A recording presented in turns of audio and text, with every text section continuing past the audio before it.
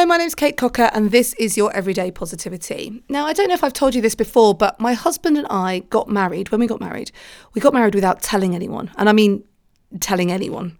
I think we told a couple of friends to come and meet us in the city we were getting married, and they turned up and we were like, right, we're getting married, off we go.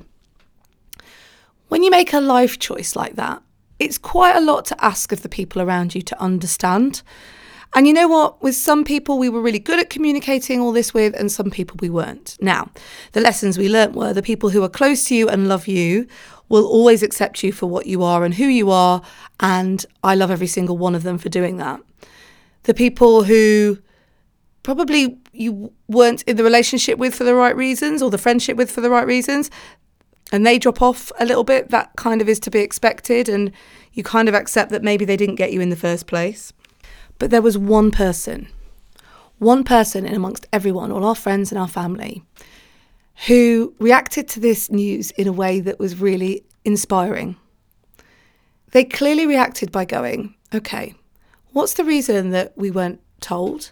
What's the reason that we weren't communicated to properly? And that's on us, that was our bad. And they flipped it around.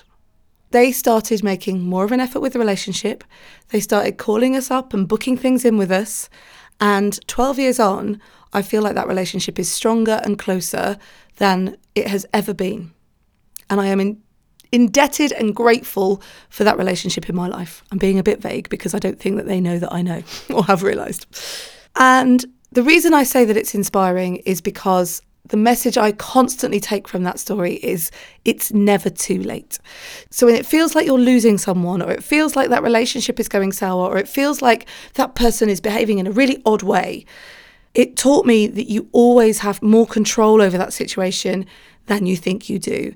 And that actually every relationship is a two-way street. And sometimes you've got to step up, you've got to take responsibility, and you've got to make an effort.